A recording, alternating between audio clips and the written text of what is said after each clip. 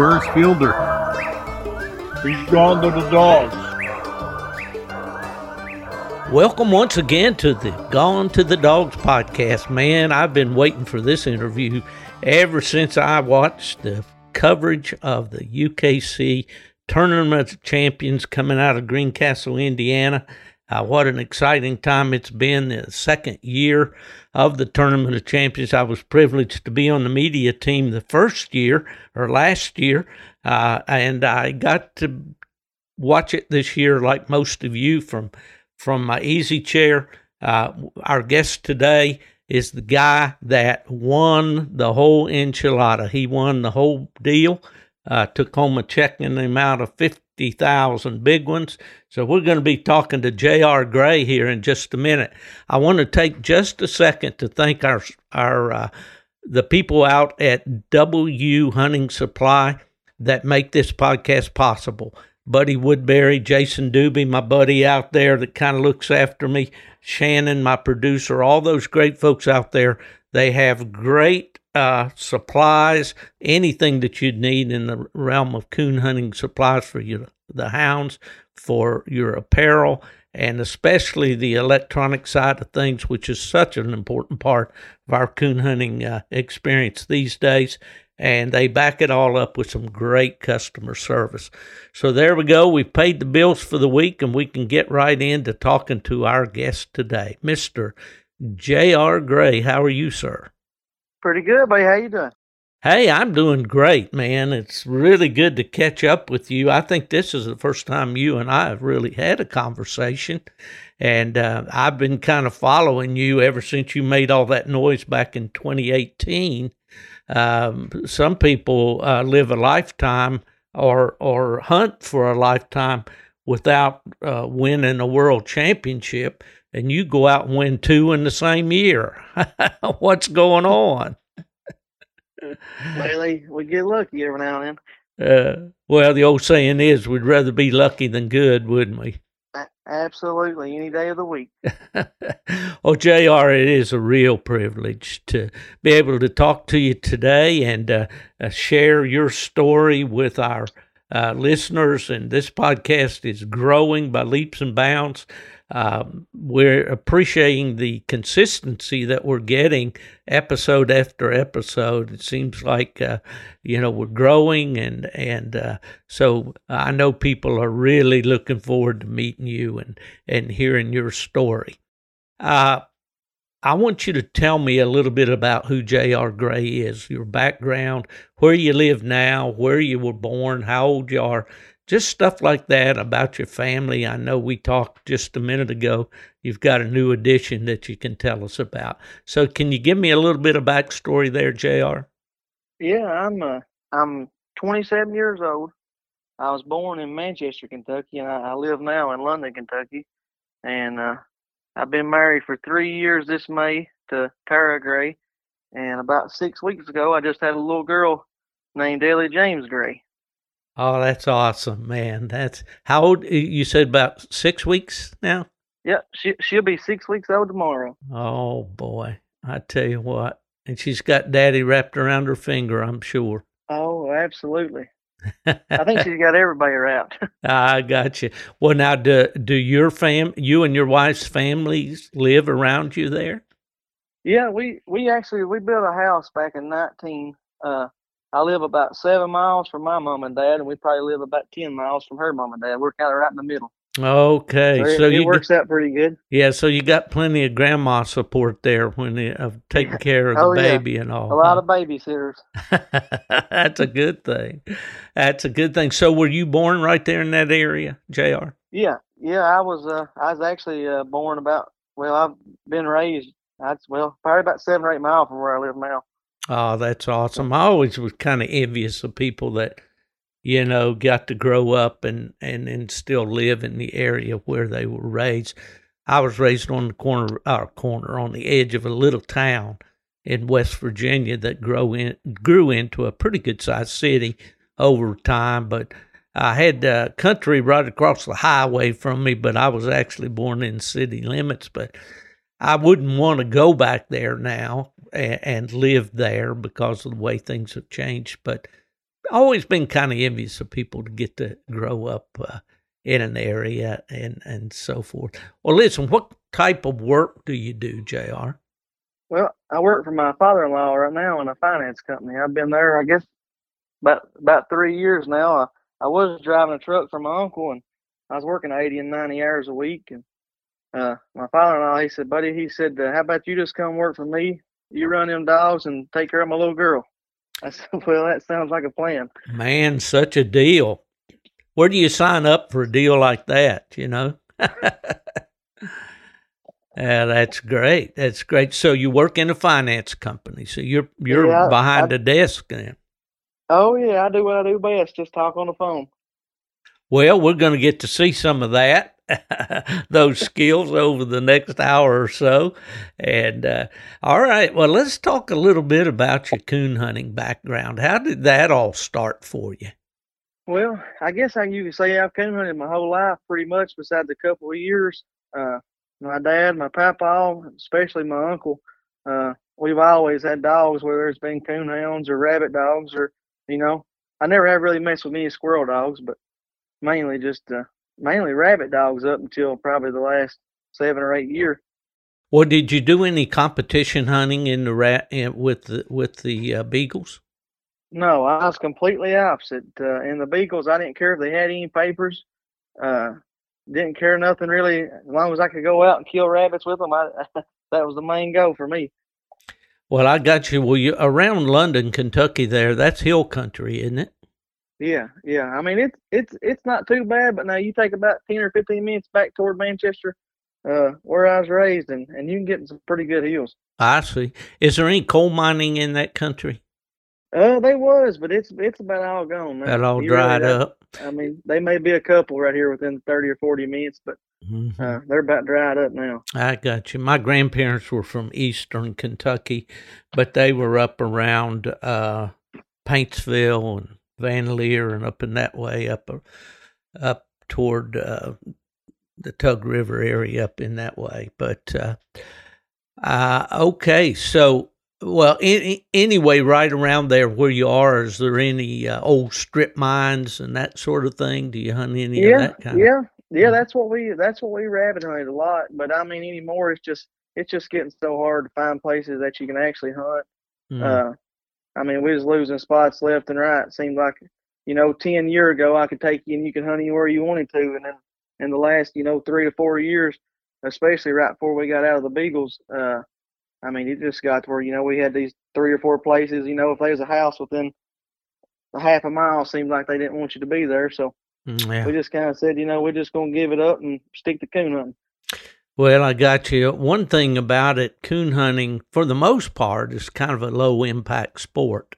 I know all the years I lived in Michigan and hunted up there, there was a lot of areas that I hunted that I'm sure those people had no idea that there was any coon hunting going on, Of course, I had permission on the farms that I hunted on, but sometimes dogs don't always stay on the patch of ground you set them down on, as you know. Right. And but anyway, coon hunting takes place when most people are home in bed, or all the sane people are home watching TV, or.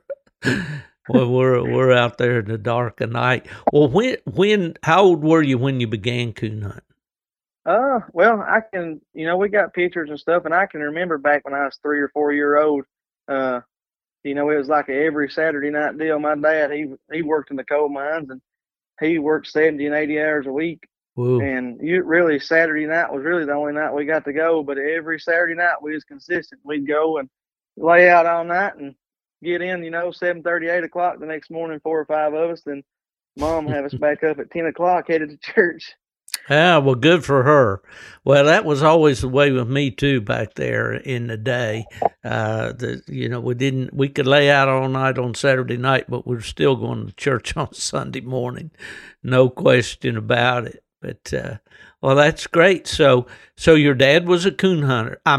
Coon hunter and a coal miner. Then, right? Yeah. Well, he was an off-road mechanic. He went out like them 777s and dozers, D11s, and pretty much anything. The big tires. I mean, in tracks. He always done that. I guess you'd say the surface mining. He was I always out got you. there working on something. Yeah. Well, you and I are quite a bit different in age. How old are you, JR? 27.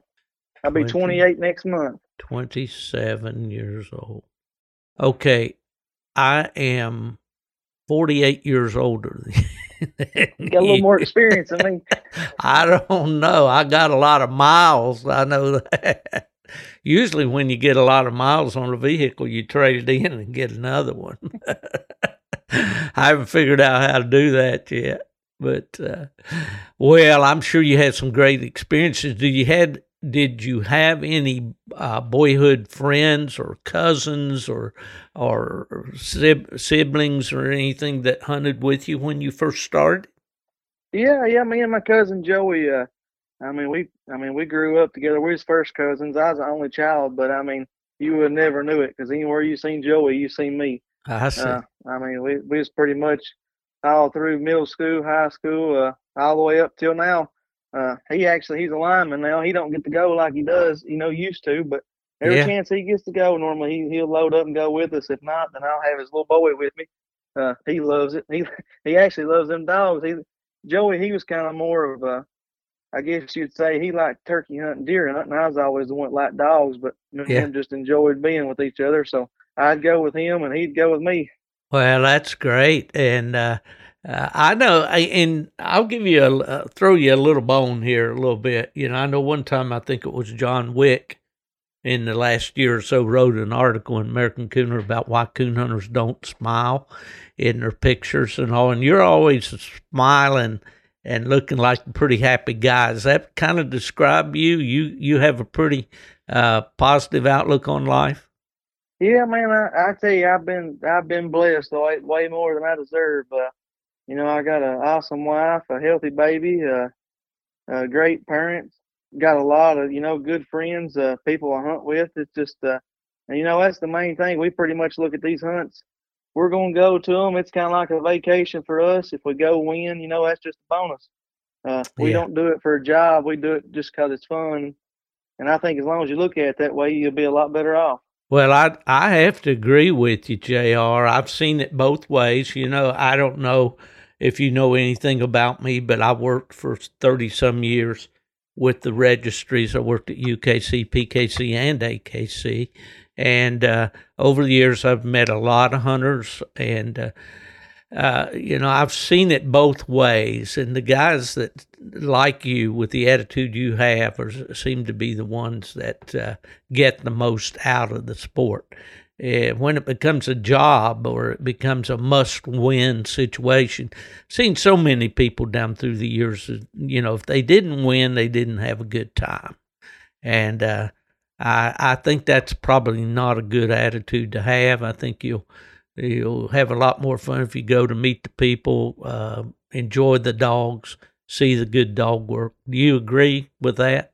Absolutely, I agree. Absolutely. I think a lot of people, they get out there, and some people, financially, I think, some people they'll go and whatever they make, they'll spend it the next weekend at a hunt, and if they don't win, they're going to be sitting pretty tight for the next week, and I just think I don't know. I think people gets a little bit carried away. Myself, I think they take the fun out of it when they start making it a job. They take what it's really about out of the equation. I had a friend years ago named Les Rogers. He hunted blue ticks. He was from, I think originally maybe Alabama. He lived in North Carolina for many years, and he worked for Purina as a rep for them. But he used to always say, boys, it's only a game, And it is. It's a game that we play with dogs. It really shouldn't be. I had a plaque one time in my office that said, hunting's not a matter of life and death. It's much more important than that. But that was more or less a joke, But I think you're right. I think a lot of guys do take it way too seriously. And I know some of these fellas today that are paying these, they usually have a sponsor or an owner that's paying these extremely high entry fees that we see nowadays. And of course, the return is extremely high as well, but I just wonder how much fun they're having. I'd like to interview some of those guys and ask them, has it become a job or is it something that you still enjoy, But, thank you for that background. Are your parents, you mentioned that your parents live nearby and all. Does your dad still hunt? No, he don't. He don't hunt. I mean, he hasn't. I guess my dad actually ain't coon hunted, in probably 10 years. But now I tell you what, he's the backbone of the company down here. I mean, if I need a dog to go to the vet, or if somebody needs to come breed a dog, or anything and everything, my dad, he's a number one. I mean, he's right there. I can call him any time of the day or night and be like, hey, can you take this dog here, or can you go meet this guy, or whatever. He don't ask nothing. He just goes. That's awesome. Let's give him a shout out. What's his name? Stanley Gray. Stanley Gray, and he lives in London? He lives in Manchester. Manchester, okay. Well, there you go, Stanley. We want to be sure and give you the recognition you deserve there, for sure. Yeah, it takes when you got a dog that you're trying to promote and you're gone and stuff, it takes a village of people, I mean, to try to try to make everything work. And it definitely, I mean, if I'm going to a hunt or something, I mean, he's right here, taking care of everything while I'm gone. Well, I don't usually quote Hillary Clinton on this podcast, but you're right. It does. It takes that support, and and obviously you got it. I ran into one of your buddies out in Mississippi just a few years ago. A couple of guys that I think pretty good. Do you know a guy named Flop? Yeah. You know Micah Ayers. Oh yeah, that's the president of the Black and Tan Association there. Yeah, they were out there. I think. Well, I don't know. We were out there, I think, on the way to White River, but might have been Winter Classic. I think we were. I would say the Winter Classic. Yeah, that's what it was. Well, my buddy Nubbin Moore, who's a black and tan man at heart, but like most of us, they get around to hunting walkers sooner or later. But they seen the light. See the light, that's for sure. But anyway, I sure had a nice evening. Got to go hunting with those boys and their dogs and all, and really, really enjoyed that experience. And I've seen where you've mentioned Micah and seen pictures of you and him with your dogs and all. So that's great. Makes me envious a little bit, JR. I tell you, they ain't no better person than Mike Ayers. I mean, to be honest with you, I wouldn't even, as far as in the coon hunting world, they probably wouldn't even nobody know who I was if it wasn't for Mike. I mean, it's kind of a long story about that. Well, tell us about it.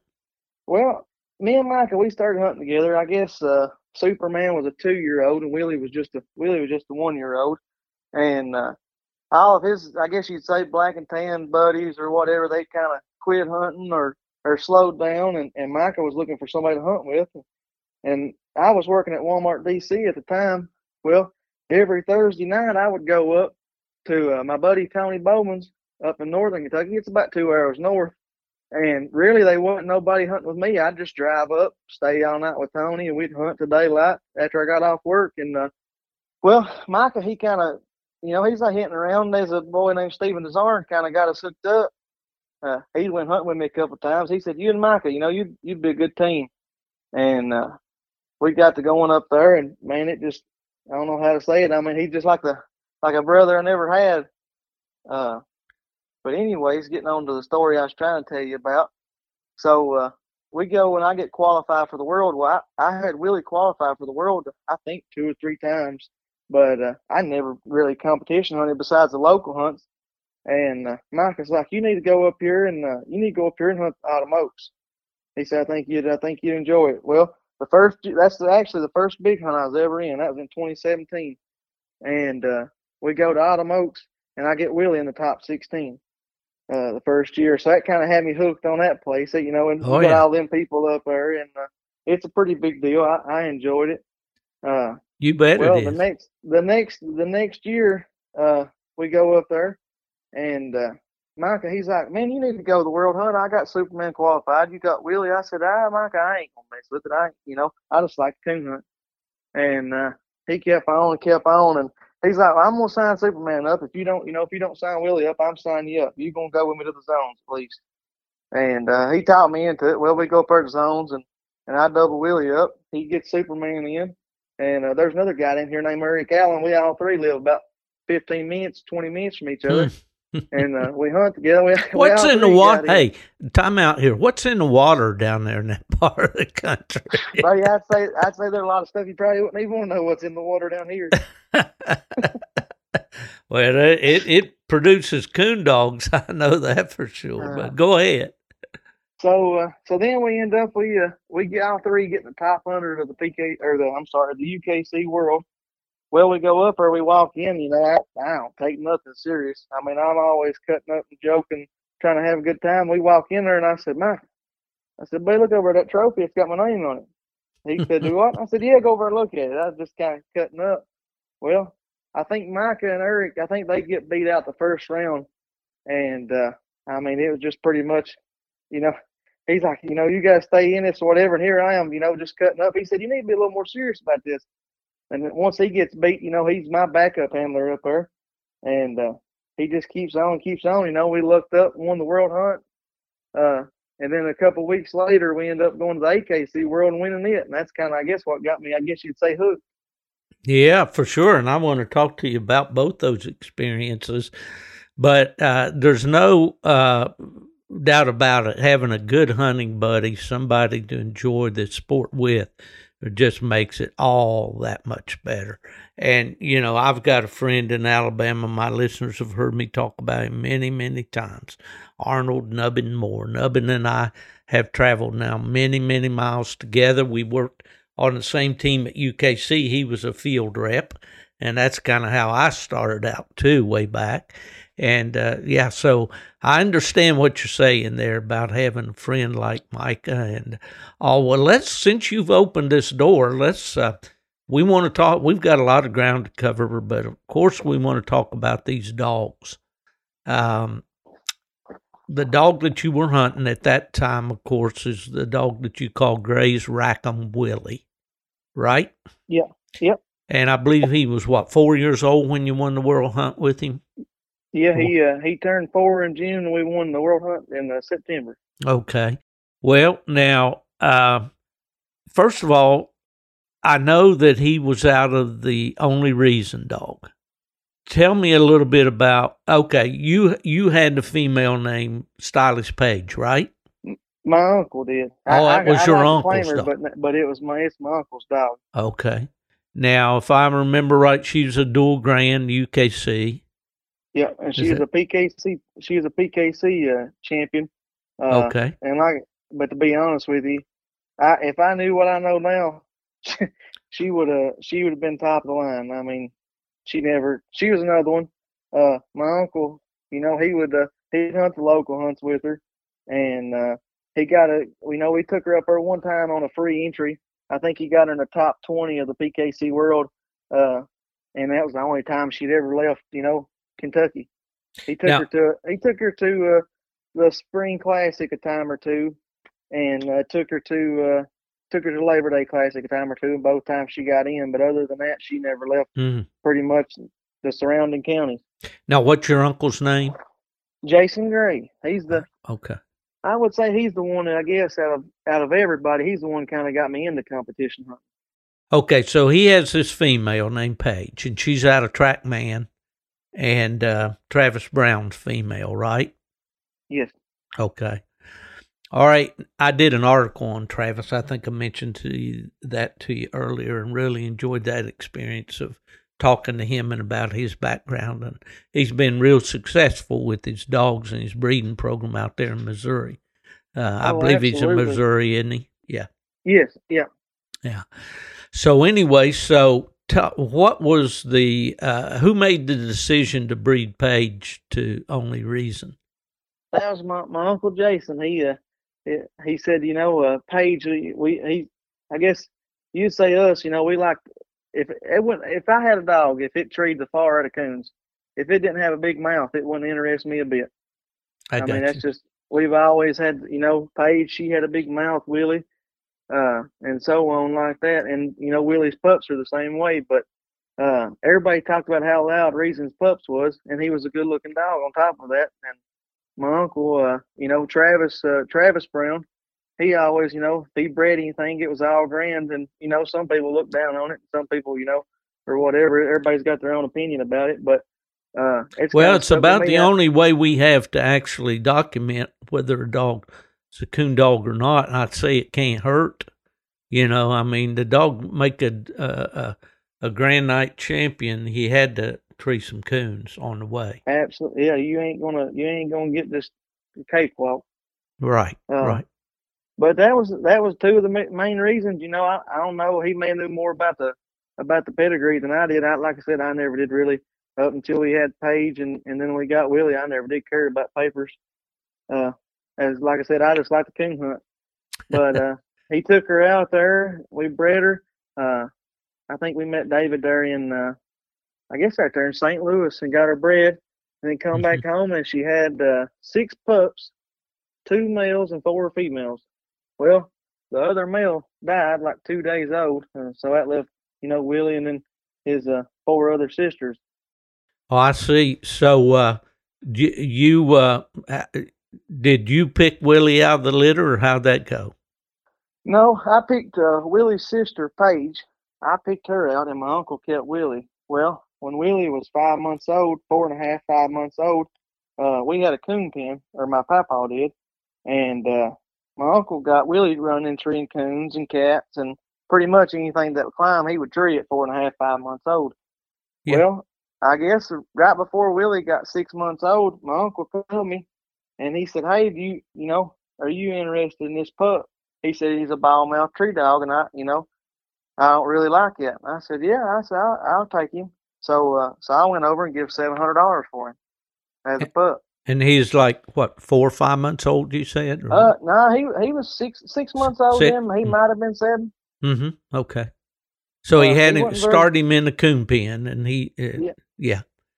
Did he go right on? I mean, did you start hunting him on the outside then? And pretty much ever since then, I was hunting him and his sister. At the time, that was the only 2 dogs I had. I just sold a dog I had before, and that was all I had to hunt. So whenever I was hauling them, I had 2 10-month-old pups, 8, 9, 10-month-old pups. I'd drive 2 hours, just take them up there, and me and a couple of buddies of mine would go up there and hunt them pups all night. So now, living there in that same area, do you have to drive quite a ways to go coon hunting when you go? I mean, I can hunt around here and tree a couple coons, but you can't really recast none. Either you get, you run into people's houses and stuff, or you get in places that time you walk in there and back out, you ain't wanting to recut. I got you. Yeah. So pretty much about every time I go, 3 or 4 nights a week, usually about what I hunt. I try to always get 3, sometimes 4. But we normally drive about 2 hours every time we go. Well, yeah, for years, my breed was a plot breed, and there was a plot breeder in a town called East McDowell, Kentucky, over in the mountains, Benny Moore. You probably never heard of him, JR, but back in the day, he ran a lot of stud dogs and all, but he always talked about having to go, over around, I guess he'd go over around Harrodsburg and back over in that country, and hunt.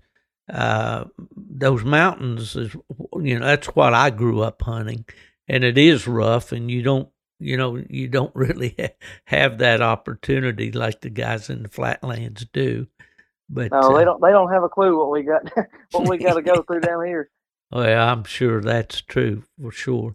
Well, I went back and looked at a scorecard on Willie when he won that UKC World Hunt, and I saw, he scored 3 coons that night, and just really dominated that cast. And there were some pretty good hounds in that cast, I know. And what, just briefly, do you remember anything special about that hunt, winning the UKC World Hunt with him? Oh, it was definitely a feeling like no other. the whole time I was just kind of like, man, I'm just happy to make it this far. And then we'd win the next round. And I was like, you know what, I've done pretty good. This is my first time ever going. I've had a couple dogs qualify, but this is my first time ever going to the zones or going to the World Hunt. And it was just like every round I was like, hey, if it's as far as we get, we've been blessed. Well, that combination sure worked for you and all. And so now, after winning the UKC World Hunt, now how much time went by before you won the AKC? It was pretty much like, I think it was like 2 weeks. Yeah. 2 weeks later. Yeah. Now, where was the AKC hunt held that year? It was in northern Kentucky. It was actually in, I think it was in Williamstown. Okay.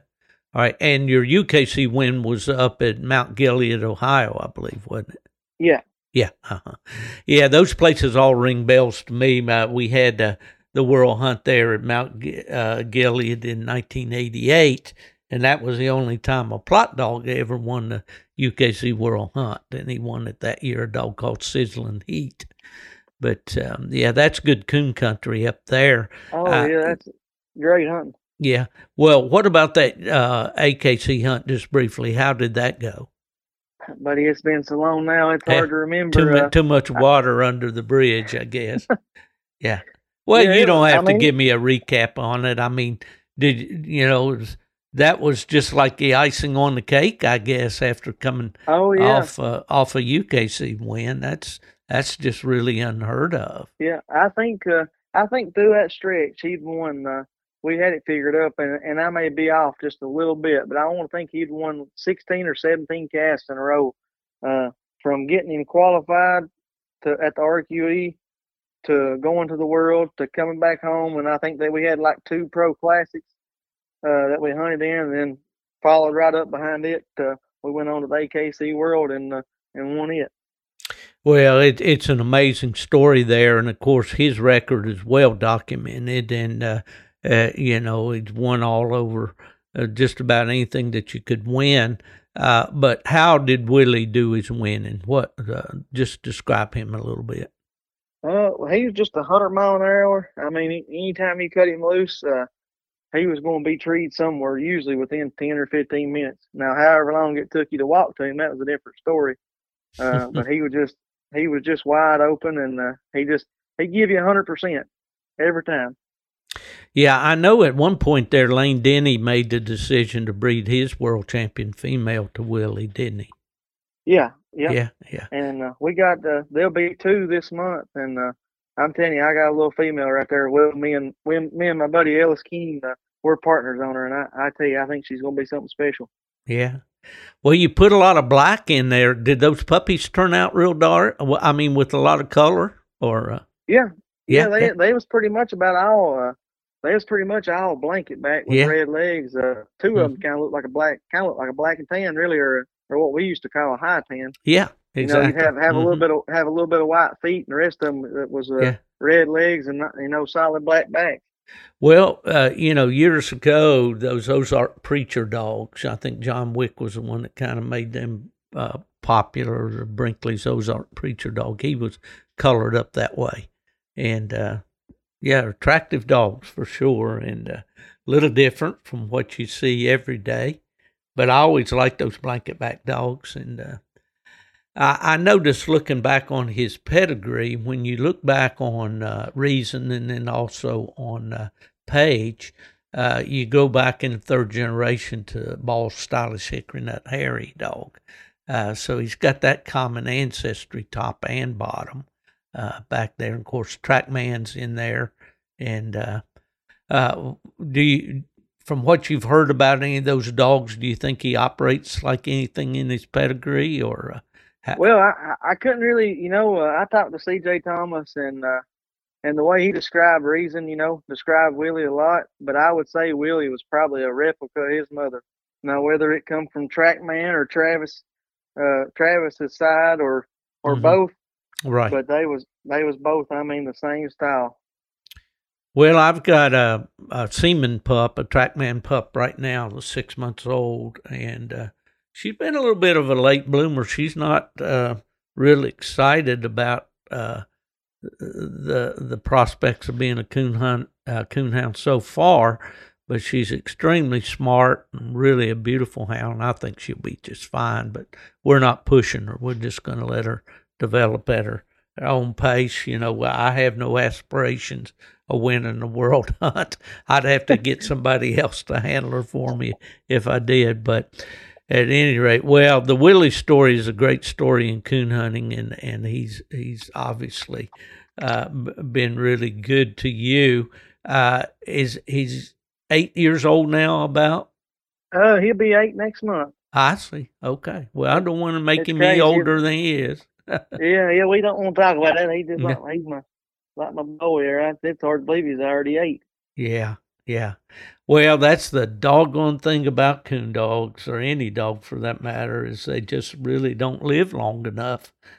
So we have to be, really enjoy them while we can, because the good Lord just lets us, puts them on loan to us for a little while. But, well, so are you pretty happy with the way Willie's reproducing?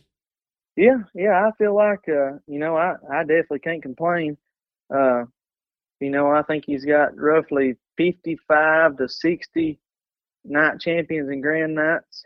They've won roughly I'd say close to 350,000 now. Wow.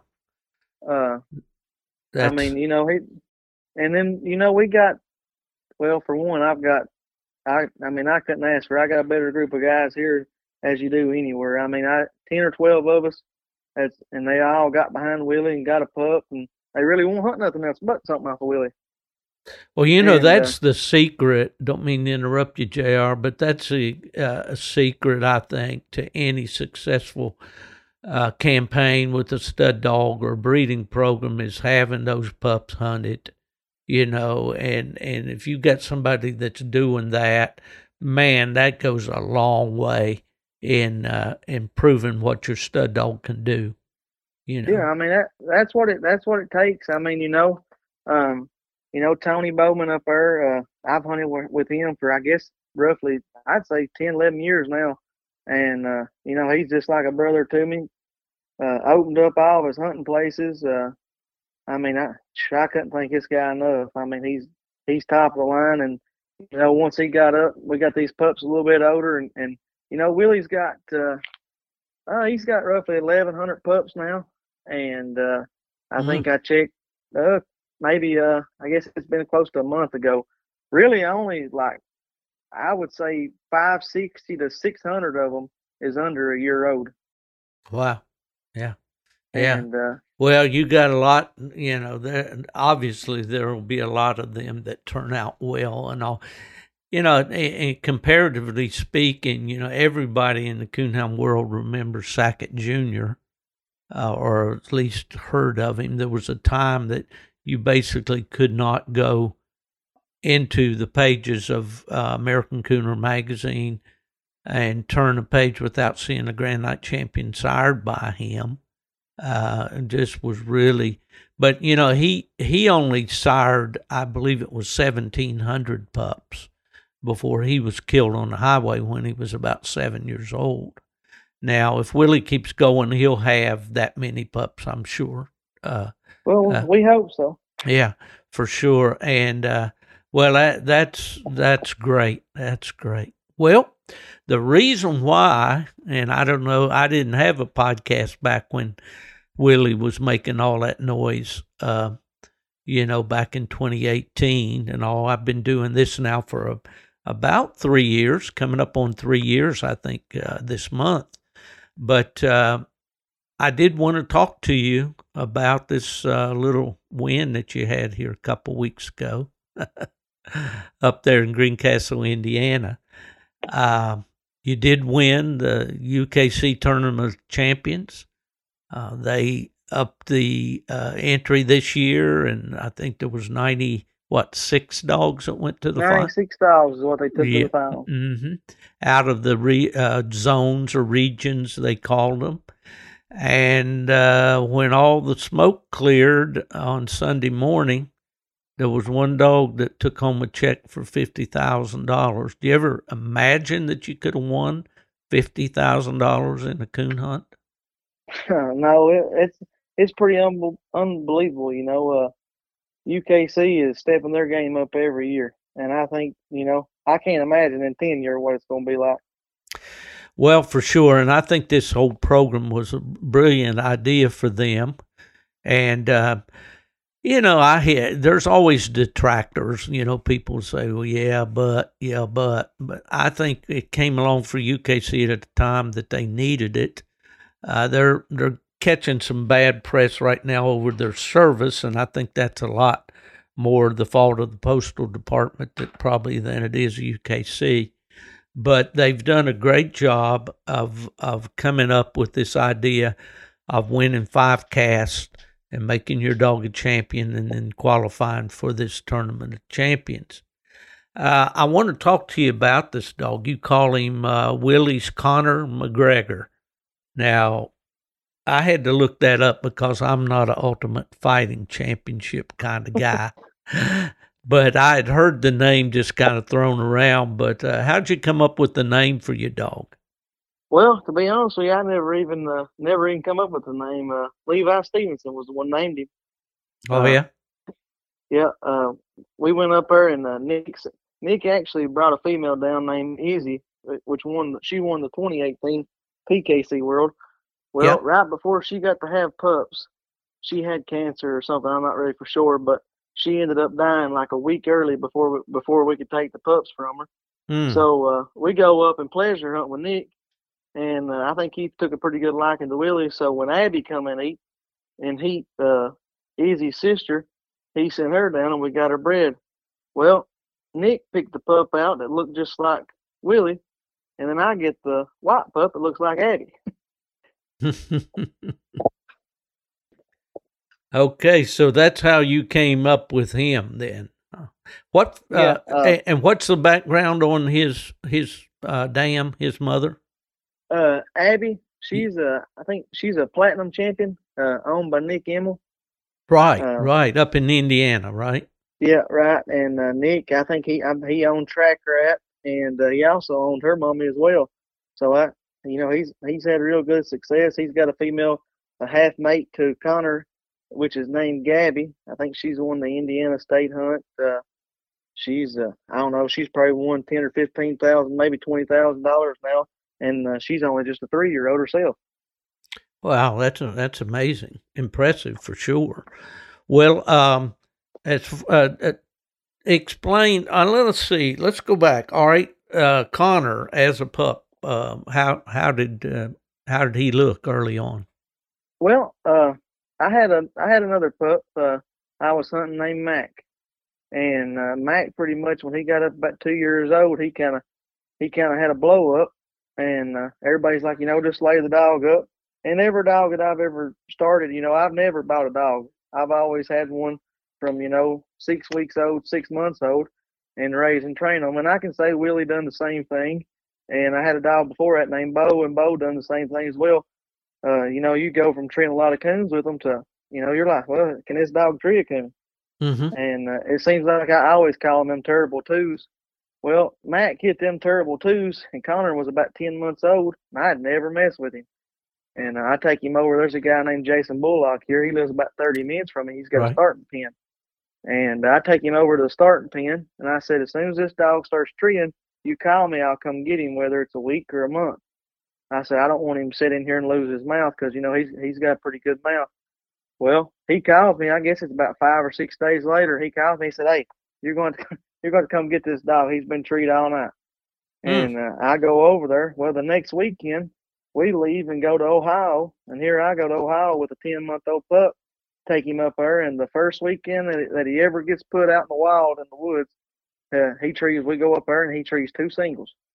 And I'm just walking on there, on the way back home. I'm fired up. This pup, taking 2 weeks ago, he didn't know what a coon was. And now I've already, he's treed 2 coons, and we bring him back home. And I pretty much just start hunting him by himself. And it's just like, what he was doing the whole time. Well, how things just happen for a reason, JR. And we don't always know what those reasons are. But here you got a really standout dog in Willie. proven to the world in 2 world championships and everything else, that top 16 at Autumn Oaks and all that goes with it.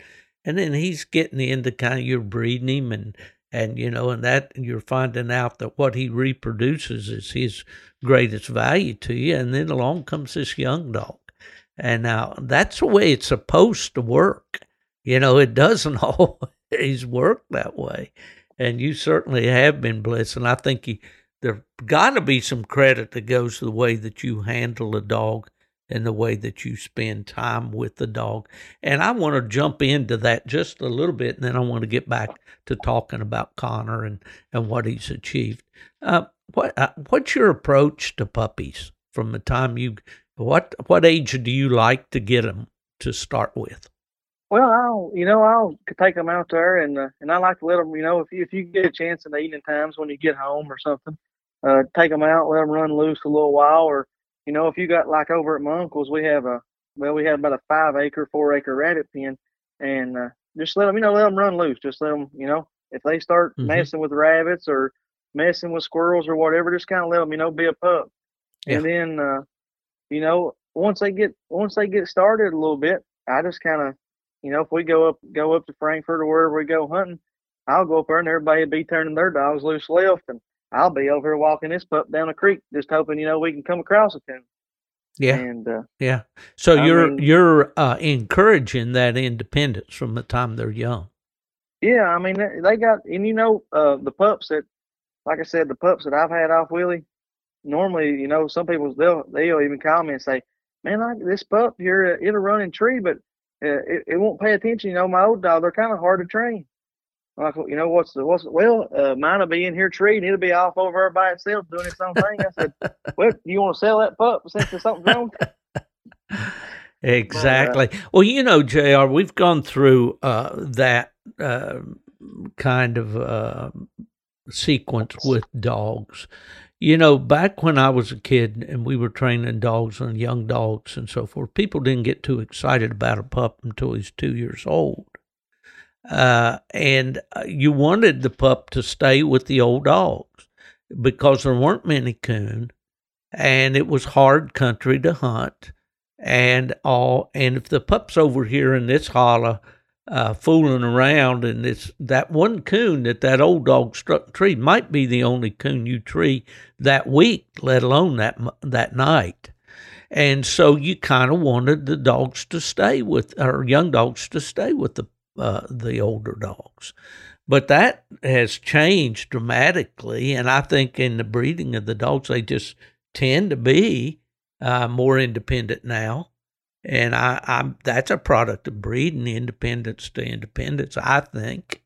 I don't think there's anything environmental, really, that would influence a pup to be more independent. But it's just a different world now, a different ball game. But yeah, I had to agree. From the pups and the dogs that I can remember when I was young, growing up to now. I mean, the dogs I had up until till we hunted Paige and pretty much we started hunting Willie. Well, now if I had to go back and hunt them, I'd just quit. And at the time, I thought, hey, we was tickled to death. Hey, we treat a coon tonight, or we treat one, we treat 5 this week or something. Used to, we'd get fired up over that. Now we're up there. If we go up there and hunt, we treat 5 or 6 singles. We're like, well, we've had a bad hunt. Oh yeah, it's hard. When you're an old guy like me, you don't want to get into that vein of saying, "Oh, everything was better back in the good old days," or you boys don't know what you're doing. You ought to do it like I do it. No, I don't want to be that guy at all. But guys really don't understand how much more plentiful game is nowadays. Even in some of those areas in West Virginia where I hunted, where coon were extremely scarce, and we had to stock them. We had to order them out of Texas, or we tried Florida coons. They didn't work very well. But at any rate, now, all those areas, all those hollows and all got coons in them. So it has changed quite a bit there. So basically, you just try to encourage them to be their own dog, and once they start treeing, do with all those guys that you hunt with, do you get an opportunity to hunt the pup by himself very much? I mean, yeah, you do. I mean, they're going by always. I mean, every time we go hunting, there's a crowd. Normally, there's three, Yeah. 4, or 5 of us. We'll all have a dog apiece, and we Mm-hmm. just get out there and cut them loose. It's just like a competition hunt every time. I got you. But they'll be scattered all over the place, and normally we'll have somebody to stay in the truck, and then it's just kind of like the bus driver or Uber driver, I guess you'd say. We'll just you go your That's way me. and I'll be mine, and we just keep recasting and Yeah. get around to the road, call somebody, hey, drive around here and get us, and Oh, yeah. that's just how we hunt. Well, that's great. And it's great to have that kind of a group like that you can enjoy hunting with. I know a lot of times I hunted by myself in Michigan for 2 reasons. One, especially back in the days when fur was high, I wanted to get out there and skin some coons. And also, if I had a young dog, I enjoyed watching them develop on their own. But when it comes down to it, it's a lot more fun, when my buddies from Virginia would come up and hunt a week with me, or my friends from Indiana would come up and hunt quite often and all. It's just, I think coon hunting is meant to be hound hunting, period, dating back to the old foxhound days years ago. There in your state of Kentucky was always a kind of a group affair, where guys like to get together and all. And I hope we don't lose sight of that, that aspect of it. If it was left up to me to go out here and turn a dog loose by myself, I mean, I love to coon hunt, but if I can't get out there and enjoy it with my buddies, I wouldn't do it. I mean, that's just. Well, I mean, now we can go out here and we're all hunting, and I may not see you half the night. I may be walking through her, going to my dog, or 2 of us will go to this dog and these couple of dogs. But as far as just me getting out and going by myself, I mean, I ain't afraid of the dark, but that just don't seem like it'd be any fun to me. Yeah. And I would say to anybody that's listening to this is saying, well, you got to hunt by yourself to have a coon dog.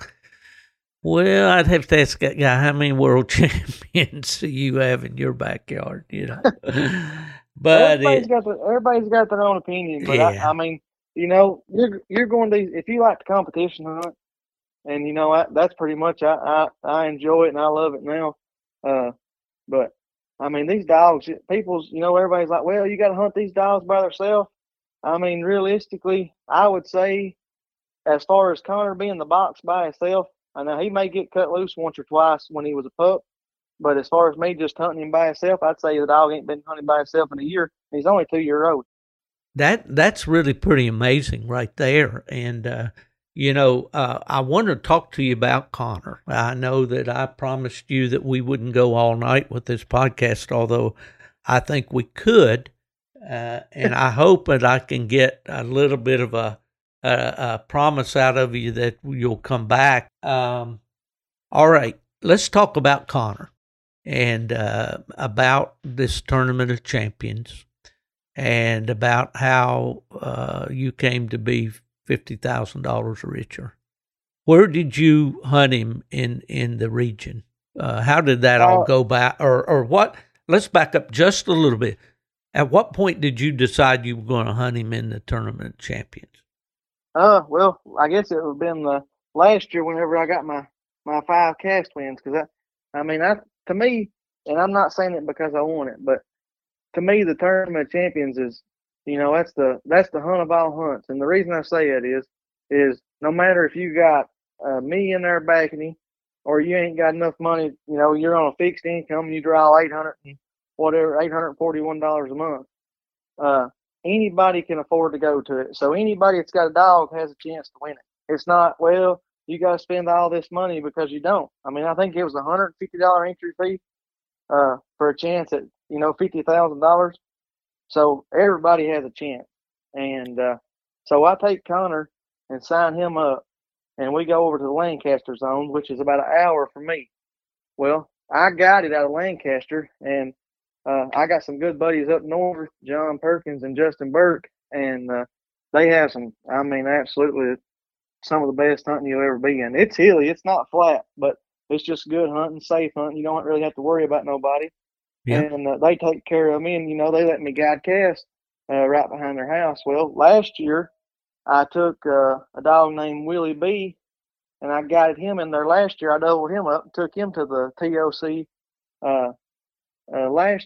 the top 64. We got beat out at the first round, and then this year I got it both casts back, and then we won both casts. We won both casts again in the same place. Well, that having a good place to go, that means a lot. And I know down through the years in working on the other side of the desk at all major hunts, virtually all the major hunts at that time, you always want to put the cast with a guide, and if possible with a coon hunter. We always like to have those hunting guides if possible, because they're going to put the cast in coon for the simple reason that they want to win that cast as much as the other three. So having a good place to go certainly makes a difference. Well, how did he look up there? Okay, so the first night we go up there, a red bone trees a coon. Actually done a great job. He was probably a half a mile in there treed in 4 or 5 minutes with a coon. Well, Connor was setting a mile tree, but I never could hear him. So these other two guys, we go in there and score that guy. He's got 75 and 100 on a coon. Well, these other two guys strike and tree their dogs. They end up moving, taking some minus. Well, it gets down. We go down here and run the 8. Well, the 8 catch them. We walk the top of the hill. When we get on top of the hill, you can barely hear Connor through the country sitting. Well, I strike and treat Connor 100, 100 quarter. Time we get to him, there's only about 15 minutes left in the hunt. Well, we go score another tree, and by the time it's all said and done, we're up here next to the road. There's only 6 or 7 minutes left, and we end up, we cut back loose. Nobody ends up making a tree or whatever, and that's pretty much how the first night went. Well, the second night, we get out there and cut them loose, and the one boy's black and tan dog goes down here. He's got a first and first. We get down there. He don't have nothing. He takes a minus. Well, he withdraws. Another boy's dog is I'm not sure. He's pretty much blowed out. Well, my dog's sitting 8/10 down a creek tree. We go to him. He's on a den. Well, when we get to mine, there's another boy's dog sitting in here treed.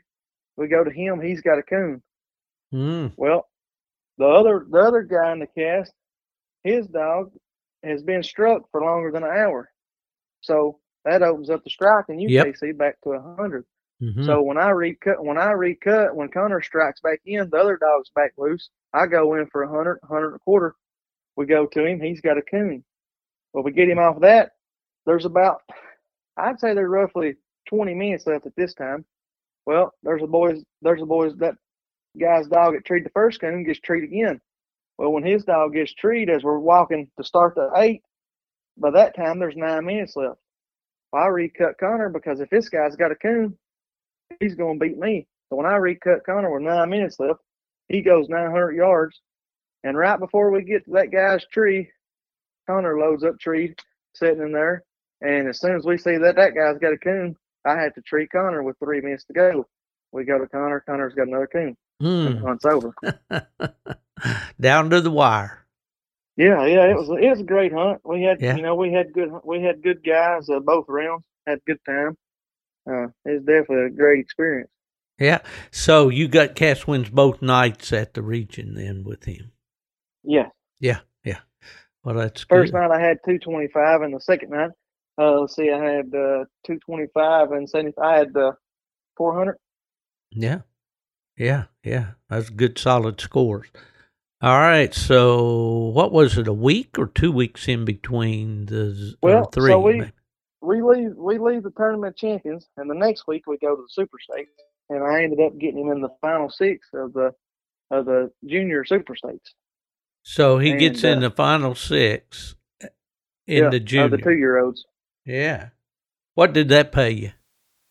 I think it paid $800, and we come back home, and where I just had this newborn. You said $2,800, right? Yes. Okay.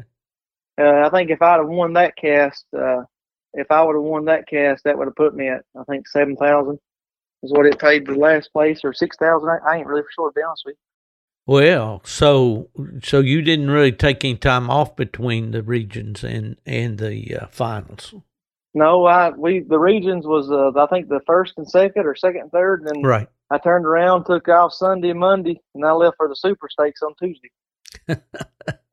You don't let any grass grow under the wheels of that truck, right? No, that's for sure. We try to, if we got a dog, we try to make a. I like going to the tournament champions, the Super Stakes, and then I'll hunt a couple local hunts, and then we'll go. We try to go to Autumn Oaks every year, Yeah. and then we'll try to get a dog qualified and try to make a run at the UKC World, and then if I got a fall dog, I'll be at the fall Super Stakes, and then I hunt the PKC World. Yeah. Yeah. Well, that's a pretty full calendar right there, for sure. Yeah, I mean, there's about 6 hunts. Yeah. We go to the Winter Classic, then the Spring Super Stakes, and the TOC. That's 3, and then you got Autumn Oaks, the Fall World or the Fall Super Stakes if we got one, and then the UKC World, and then the PKC World. That's about 7 hunts altogether there, I believe. Yeah. Yeah. Okay, so let's go to the finals and talk about that a little bit, and then I'm going to let you go. All right. So the finals, the first night, we cut the dogs loose. This boy's blue dog does a nice job. He's got 225 on a coon. We go to the slim dog. He's on a den, and then Connor gets split in between them, and Connor's got a coon, which gives me I want to think I got 150 or I think I got 175 or 200 on it. I can't exactly remember. Right.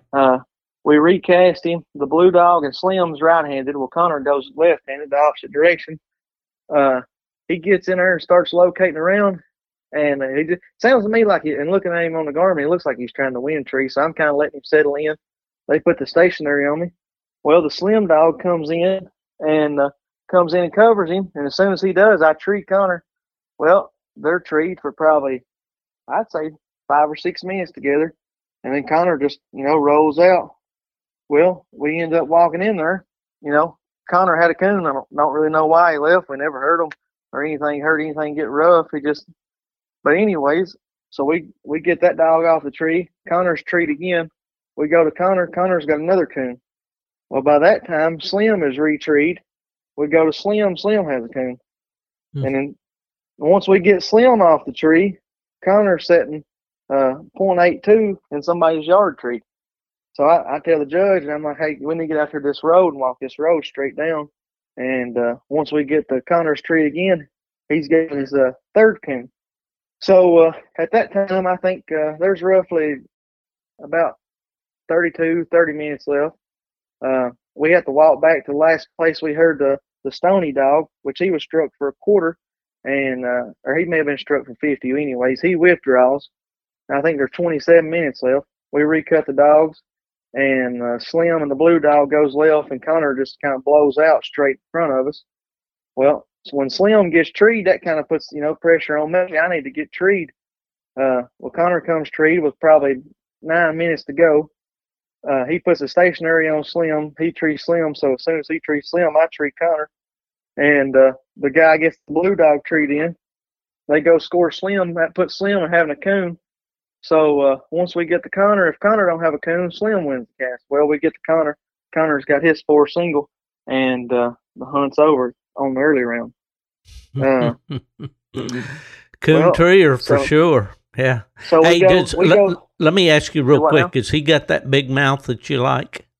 Oh yeah, he's got it for the most part. I think the people hunting with him, if anything, you can ask them. They was like, man, that dog, they couldn't believe when I treated him in at the end of the hunt. He was 8 tenths. They was like, he just sounded like he's like 400 yards. Okay, well, go ahead with your story. So the late round, I draw a flop, the guy you was talking about earlier. Yeah. And, that's one of the guys that I wouldn't want to draw just because, he's one of my buddies. And it sucks that, if anything, I was wanting to draw him maybe in the finals. So we get out there, we cut the dogs loose. This guy's dog does a nice job. He's got 200 on a coon. He recuts his dog. We go to Connor. Connor's got a coon. I think I struck for 50. So that put me at 175. And then we recut him. Connor gets treed again. No other dogs got treed yet. We go to Connor. Connor's got another coon. So I think that put me at a quarter. or 150 and 175. That put me at 325. Well, Yep. we get him off of that. This one guy's dog's treed. We go to him. His dog's slick. He takes a minus. Well, that time, Connor's retreat again. Well, we go to Connor. Connor's got another coon. We haven't heard nothing out of the Bugs dog, and we haven't heard nothing out of Nitro. Well, by that time, I think there's roughly 45 minutes left in the cast. And time we walked back to the last place we heard Bugs, because, we had to keep following Connor. We get back out there, start the 8 Bugs withdrawals. Well, we had to cut back loose. When we cut back loose, there were roughly about 30 minutes left, I think.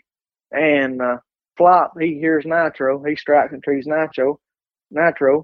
And we go to him, and Nitro's got a coon. Well, Connor's retreat again, but I don't have to tree him. This other guy, he trees his dog, so I don't have to tree him. And by that time, I don't think there's enough time to put the stationary on one anyway. Mm-hmm. Which at that time it wouldn't have mattered. If we'd have walked in there, and if he was slick, I still won the cast. Yeah. So while we walk in there to Connor, the hunt's over with. Connor has another coon, but we didn't score yet. And then that brings us up to Saturday night. Yeah. Well, Saturday night. Okay, let's stop real quick right here. Okay. What about that hunt? What about the way it's organized? What about the place they have it? All that. What was your impression about it? Well, of course, you've been there 2 years now.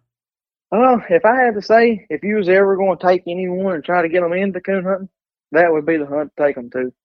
Yeah. It would definitely spoil them. I mean, they got, a nice venue. They make you, they make you feel, they make you feel like, you've done something. Yeah, for sure. Yeah, we can't say enough about Alan and Trevor and that whole crew, that whole effort there at UKC that they're doing with the tournament champions. I got to witness it firsthand last year, and from the inside out, and really can't say enough good about it. And I just wanted to know, kind of what you thought about it. Okay, let's go into the final night then. All right, so Saturday night, I draw Nick Emma with Gabby. And so that put a half brother and half sister drawing each other. They both had the same mommy, but they got different dads.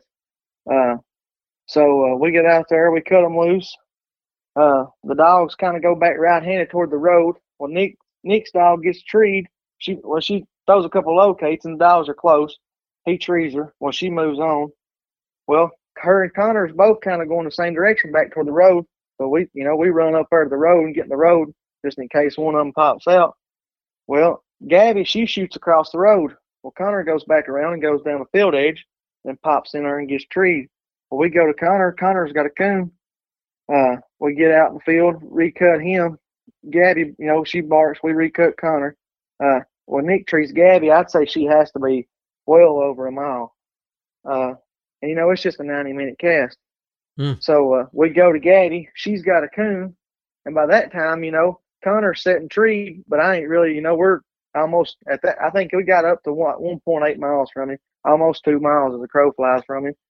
The time we walked back, and I had to treat Connor in, there's only 36, 37 minutes left, and he's done been treed. He's done been treed on his second coon for roughly, I'd say 35 minutes or longer.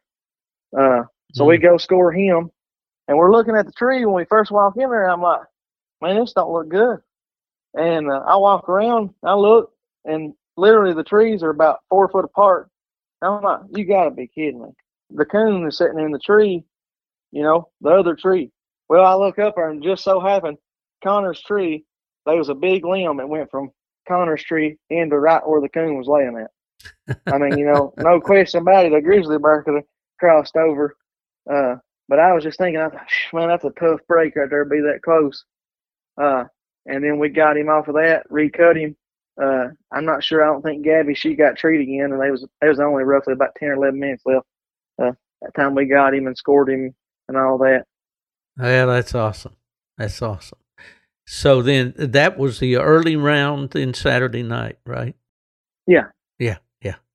So that was, you just had the head-to-head round. And and that was only a 90-minute cast. Yeah. And now you're in the final. And then, so the final round, we cut loose, and Connor opens up. Well, I strike Connor, and then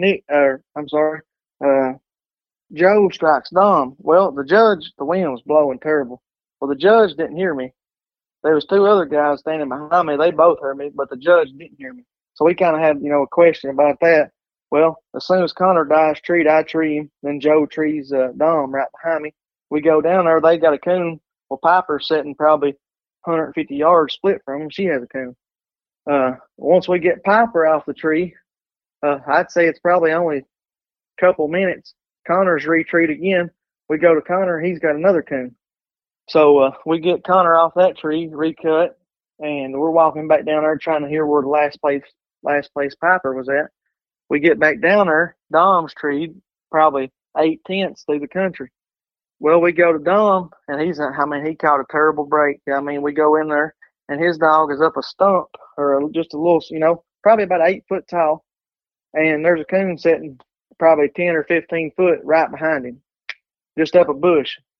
Knowing the dog probably wind treated him or something, Yeah. Yeah. And it's how these hunts go. You got good breaks and bad breaks. Right. That was just a bad break for him. So we get him off of that.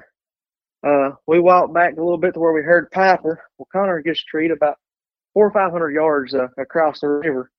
So we go over to Connor, and at that time, we had to get wet. That river gets pretty deep. But we get over to Connor, and Connor's on a den tree, and then the tree his tree lays into is also a den. So we squall. We can't never really get nothing to come out or nothing to look. So by that time we come back, I think there's roughly 45, 50 minutes left in the hunt. Well, Dom is treed in that time. He trees Dom. We go to Dom. Dom's got a coon. Well, I'm sitting at 475 plus, and at this time Dom's got 50 minus, and Piper's only got 175 plus. So realistically, both of them's gonna have to treat at least 2 coons to beat me. Yeah. So I'm gonna leave mine on a leash. He's almost at this point. I know. They can always look better, but it's at this time. He's made 14 trees up here this weekend, and he's made 15 trees, and he's had 14 coons. So at that time, we walk back out of the field, and we get down there. I think when we had to recut after the 8 catches Piper, there's about roughly 10 or 11 minutes left. Well, Dom just flies down there and gets treed. We go down there, his on his den. Well, Connor's sitting. At that time, he's sitting about 700 yards. I hear him open up, working a track, and right there at the end of the hunt, he gets treed. Well, I don't have to tree him. And after the hunt's over, I walk in there to him, and he has another coon. That you didn't have to score. That I didn't have to score, yeah.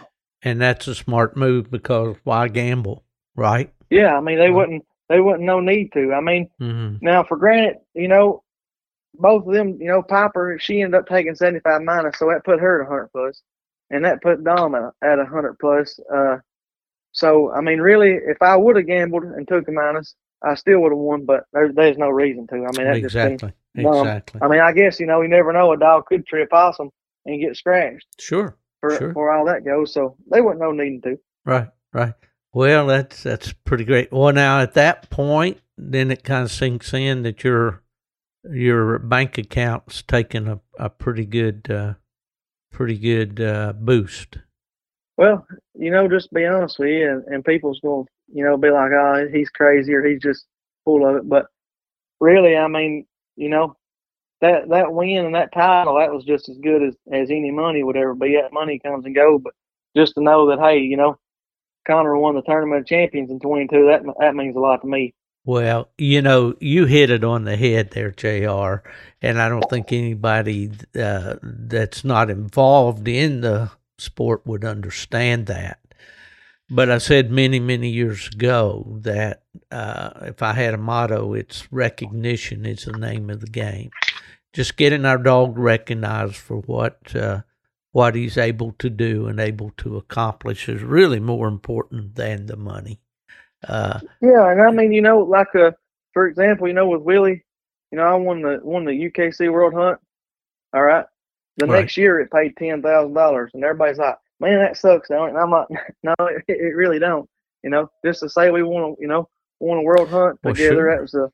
that was the main thing. Well, that's a look at the blessing in itself. dogs that you joined on that list. You know, when I was at UKC, we had a perpetual trophy that sat in the lobby of the office. And on that trophy, it had a little plaque on there for every dog that won the UKC World Championship.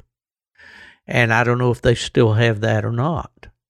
But to have your name alongside the Beaver Lake Magic, the Hillbilly Hillbilly Mac and all of those dogs down through the years that won that hunt, ever since 1978 is an honor and something that most coon hunters will never achieve. And so I get it. I get what you're saying. Well, it's great that you won the tournament champions with a young dog out of your stud dog, and so what's the plans for the future? We're just hopefully, we're gonna keep pegging along, and hopefully we got a few more good wins left in the tank, and we'll just see how it goes. Well, have you bred Connor yet? No, I'm not going to. Willie's taught me a lot about the coon hunting world, and I tell you, it's awesome owning a stud dog, but I tell you, I enjoyed Willie way more hunting than I did breeding, or breeding now. Well, that's when the work starts, is when you make one and the public gets wind of it, and that's when the phone starts ringing, and that's when your wife probably wonders what happened to her husband. Yeah, I mean, everybody wants a stud dog, and it's a blessing. It's an awesome experience. But I think you kind of get to where you're like, I enjoy coon hunting a whole lot more than just breeding dogs. Well, you're a coon hunter. That comes through, JR. You've got a great background. You've got a great support group there, not only your family, but your friends in that area. You got a beautiful wife and a new baby now. How much better can life be, right? Oh, yeah. I mean, and like I said, the main thing is, I mean, I got, and I'll say it, and I'll tell everybody this, I mean, Willie or me or anybody, I mean, I got some of the best friends as far as in hunting you could ever meet. Yeah. I mean, that's the main thing. I mean, like I got I hunt, this is just say like a weekly basis, I hunt with Tony Bowman, Micah Ayers, Ellis King, Casey Maggard, Kevin Gay, Ben Hale. There's a lot of us that gets out. Zach Norris and Kendall Norris, they're always, Micah always makes a joke. He's like, well, if the bus ain't full, I'd like to go with you tonight. And anybody that ever calls me, I'm like, hey, I ain't never told anyone yet, hey, we ain't got no room. I just always say, well, we got 4 or 5 going, but we'll make something happen. We'll make room. It's all about the fun, anyways. You start getting too serious about it, and you have bad nights, and it seems like every time you plan for one thing to go one way, it'll blow up in your face, and you'll go another. So, well, in my experience over the years, I've met all kinds of coon hunters, and I've experienced all kinds of different attitudes with coon hunters. And I'd say that your attitude and the way you're approaching the sport is the right way. And if you're a young hunter out there listening to this podcast, you can learn a lot just by listening to JR here and his attitude toward the sport. And JR, it's been great to spend this time with you. We have spent about an hour and 20 minutes now, which I promised you we'd wrap it up in about an hour. But I'll just have to owe you for that extra 20. And that ain't no problem. And I do deeply appreciate you coming on the Gone to the Dogs podcast. You're a class act. You've really given us a good hour and 20 minutes here of entertainment and go ahead. I was going to tell you too. I got to throw this in there. I got to give some shout outs to some boys, Eric Emery and Stephen Emery, Adam Trusty. Not only with Connor right here, I met them boys about, I guess, close to 2 years ago now. Mm-hmm. And I'll tell you another thing I think that helps these dogs is it makes it nice when you got somebody like them guys up there. Last year in May, I sent Connor up there to Eric to hunt. So pretty much, Connor gets to hunt down here in these hills and hollers, kind of figure things out. We sent them up north to Eric and Trusty and Steven right there, and they hunt them for probably 2 or 3 months out of the year for us. Yeah. Gives a dog, take a dog that ain't never got the opportunity up there. Well, when you go to the spring, go to Greencastle, you go up there to the spring super stakes or the autumn oaks or the world hunt, it's different for them dogs. I mean, it really is. And I had to throw them in there. And also I want to thank, Kevin Cook and Braden Jones and Wade right there up there in Greencastle and Cody Carter, going back again. That's where, I guess the biggest thing is, like I said, going back is you find these friends, and Kevin and them, they opened up their homes, and him and Tenderfoot, and they took us, pleasure hunting, give us a place to keep our dogs and stuff like that, man. That goes a long way. And that to me, that's the main thing about these hunting, you meet so many good people. You'll have a few bad eggs, but for the most part, I mean, you meet some great people and people that you would never knew. These dogs, you can't believe where they take you. Well, that's for sure, and I can testify to that, JR. And I think a lot of the you can always judge a guy by the company he keeps and by his friends, and I know that those guys would say the same thing about you, my friend. It goes both ways, and well, I certainly want to wish you nothing but success going forward. And that you, Connor, will exceed your expectations as a competition dog, and then maybe someday down the road you may decide to stud him out the way you have Willie. But it's been a great visit with you, and thank your wife for sharing you here. I know that you're usually out hunting all that you can and that sort of thing. And this evening, it's really been great to talk with you, JR. Wish you nothing but success going down the road. It's the time of our podcast that I usually call up my old buddy over in the hills of Pennsylvania, the 85-year-old coon hunter, Fred Moran. We'll be speaking to Fred in just a moment. But, JR, I want to thank you once again. I wish you nothing but the best. All right, man. I appreciate it. It was good talking to you. I really enjoyed it. Well, I'm glad you did, and it's very enjoyable for me, too, and we'll do it again, okay? All right, sounds good. Have a good one. You too. Well, how you doing, Fred? Oh, pretty good, Steve. Wore out, that's all. Too much hunting, not enough sleep. But I'll give it a good try again tonight, because we're supposed to get a lot of rain tomorrow. Well, have you had a lot of rain up your way? Quite a bit. Yeah. And I hunted in the woods 2 nights ago, and it was supposed to storm late, but we quit right just as it started. I went back, that was 2 nights ago, or 3, and I went back in the same woods last night because I wanted to see something there. And man, we're lucky we got out, because on the gas line there was about 3 trees, at least telephone pole size, that the wind blew down overnight. And really, if they would have hit someone, they wouldn't be there tomorrow. But well, I saw that you it looked okay. Yeah, well, I saw that you were having some bad weather up that way. I had to call or text my buddy Randy Smith up there.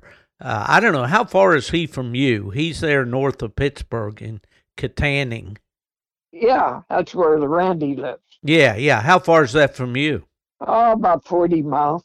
I got you. Okay. Well, I knew you guys he's were. Got some good hunting. If you go north of his place, a little north west, that's some of the best hunting in Pennsylvania. It's all level, a lot of coon. Yeah. And 99% of the farmers up there want you to get them all. Yeah. They're a nuisance up there. Yeah, I enjoy hunting up there with him. I go up a couple times a year. Did he ever mention a town named Slippery Rock? I've heard of Slippery Rock, but isn't that where the college is? Yep. Penn State, right? Yeah, no, not Penn State, No? but Slippery Rock Slippery Rock College. College. Yeah, okay. Yeah, and there's another one, Yeah. Grove City. Right. But that's some of the finest coon hunting in Pennsylvania.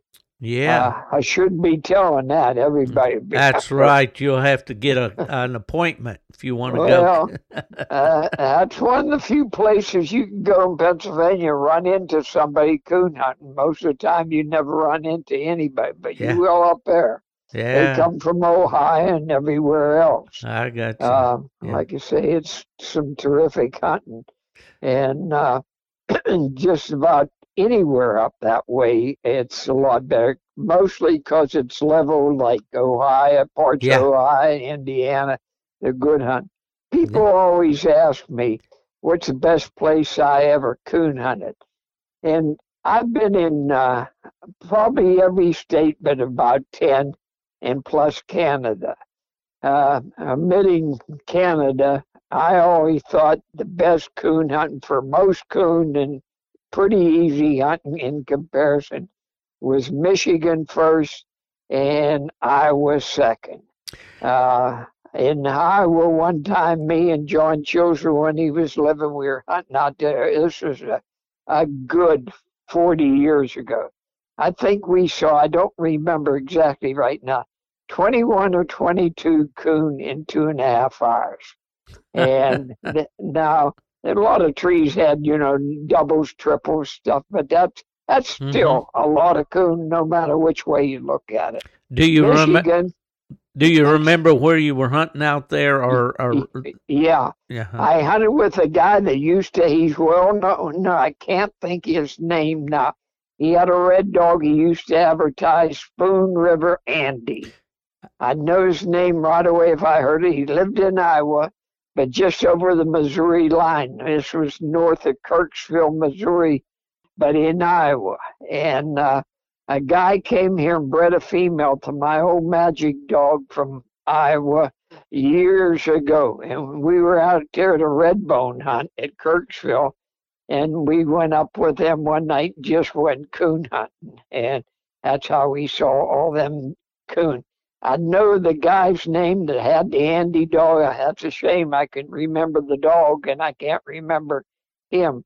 But he was well known back in, I say that was in the 60s. Yes, 67. yeah. And then I do remember that dog very well, Fred, because some fellows there in southern West Virginia ended up buying that dog and bringing him down there, a guy named Kenneth Harper and a guy named Chick Scarborough. I knew Chick. I bought a dog off him. Okay. Chick had the Blakesley's Northern Chief dog at one time. He used to advertise it occasionally at Stud. Yes. Yeah. Well, those guys were right there in my hometown. So we had, as you mentioned, red dogs. I remember Bruce's Big John. They bought him and brought him in there. They had Spoon River Andy. They had Blakesley's Northern Chief. They also had Tucker's Ruby female. And she was a really nice red dog. Dogs as good as them plot dogs. Well, you know what? People down through the years have kind of said, man, how you know about all this? I said, well, when you're a fanatic about coon hunting and you grow up with it and you read everything you can get your hands on about. You're right. I used to read them. First book I ever got was A Fool Cry. Me and a couple buddies was riding around. We were about 16, and we were riding around, and we spotted a black and tan coon dog in the yard. This is about 50 miles away from where our coon club is at the present time, up in Laurelville. And I said to the guy, stop. I said, let's talk to that guy. We talked to him, and he told us all about his dog and so forth, and he gave me a fool cry. And I never even heard of it before. Man, I read that thing 32 times. And I found out where to get it. Naturally, it was inside, and I got the American Cooner shortly thereafter. But that was my first introduction to find out there's other people besides me that got coon dogs. Yeah, that's right. That was It our was lifeline. enlightening, that's for sure. Yeah, that But- was our lifeline to the whole country right there in the Yeah, pages of that magazine. And I got to meet Mrs. Walker in person. Mm. She was a good person. Absolutely. And like I say, she was a friend to every cooner. And then that same guy, I believe it was him, he gave me some old fool cries that were, I believe, it was 1943. Roy Rogers was in there coon hunting. Yeah. And it showed him and his buddies, all the ones you see in the movies. And I, about 2 years ago, when I sold my house and moved, I had all them magazines, and I put a little ad in one of the magazines, and I says about 150 magazines. I know I give this guy, a guy in Pennsylvania came down and got them all. I know he took over 350 home, every Wow. bit of that. I didn't realize I had that many. Yeah. And Yeah. Well, those are great just to go through. I've got some old ones here myself. I used to pull one out every once in a while, so far back. Packy, when he was sick, I don't know if you knew it or not, my wife took care of him for about 6 months. We had the downstairs built into a game room. When coon hunters came, they had a own shower and everything else downstairs. Well, Packy stayed there. I'll bet he read every magazine I had. He'd get up in the morning and read till dark and read all them magazines. That's awesome. That's awesome. I love them. I think at one time I was keeping every copy of Coonhound Bloodlines that I had written an article in, which was basically all of them, all the years that I was at UKC. And I still have those magazines in storage. I need to do something with them. That becomes, when we get to our age, Fred, we have to start thinking about what we want to do with this stuff, that we've been accumulating all Here's the thing. Years. When I moved from my home that I built that home, I didn't. I had builders build it, but I paid for it. Anyhow, my home was 35 years old when I moved out of it. And what I was going to say, there was so much stuff that I had that I didn't realize I had. And I'm still at that place. I got stuff in storage right now. One storage locker to go, and then I'm out of there completely. But anyhow, as far as the magazines and coon hunting stuff, when I quit hunting, well, not quit hunting, when I quit the books and everything, I put word of mouth out. I called 2 different coon clubs, the nearest ones to me, Blairsville, which is 50 miles away, and Laurelville. Laurelville's only 14 miles from me. And I told them, I said, hey, boys, you want these trophies? They're just like my wife used to say, dust catchers. That's it was a thrill when you first won the first couple, and that soon wore off. And I said, you could use them for club hunts. I don't care what. I said, I got probably 40 that are over 4 foot tall. And Blairsville came down and got, I don't know how many they took, but probably at least 100. Laurelville did the same. I threw 650 in the dumpster. That's God's truth. And I had trophies that, you don't realize you got them till you start getting rid of them or something like that. Yeah. And but like I say, they're nice to look at. And I give a lot to relatives. My aunts say, they thought they were so beautiful and that. Well, when you start dusting them every week and so forth, you soon find out they ain't all they're made out to be. But it is a thrill when anybody would be lying if they denied that. We all like to win. But after a while, it just becomes a bit of a burden. And I still go to a hunt, Casey. In fact, Patty called me today. She said, are you going to go to a hunt? I says, I give you my book. I says, where's the hunt at this week? She said, there ain't none next week, but there is, or this week, but there's one next week. And she told me where it was. I said, yeah, I'll be there. I got a dog that he just needs one win, and I might as well at least get that on him while he's living. And so Yeah. I like it, the meeting all the old guys, especially the old timers and that. Here's a guy from West Virginia. I don't know if you know him or not but he is a Redbone man, but he's from West Virginia. The nicest guy you'll ever meet and most honest guy. He's dead now. He died this past year. Bill Shervant. You ever meet him? Yes, I have, and I met him up around Clarksburg. Where at? In Clarksburg years ago. Yeah. I used to make the hunts up that way before Okay. before I Gary went Davis, to UKC. Gary Davis country. Yes, absolutely. Hmm.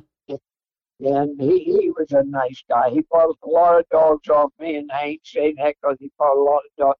But he'd come up and out with me 3 or 4 times a year. And you'd never hear Bill say something bad about anybody, even if they were bad. But he was a true gentleman. And me and Bernie Grinchick went down to the funeral when he was laid out down there. Well, those people like that are what I call the salt of the earth people, and they've been the back. Yeah. Few and far. Yeah, absolutely. Fred, we're going to have to cut this one short. We've talked here for about almost 14 minutes, but we're going to be recording some more, so I want you to stick with me. But as I always say at the end of every podcast, friends, if somebody asks you where I am, where's that Steve Field or that old coon hunter, you just tell him he's gone to the dogs. I'll remember that.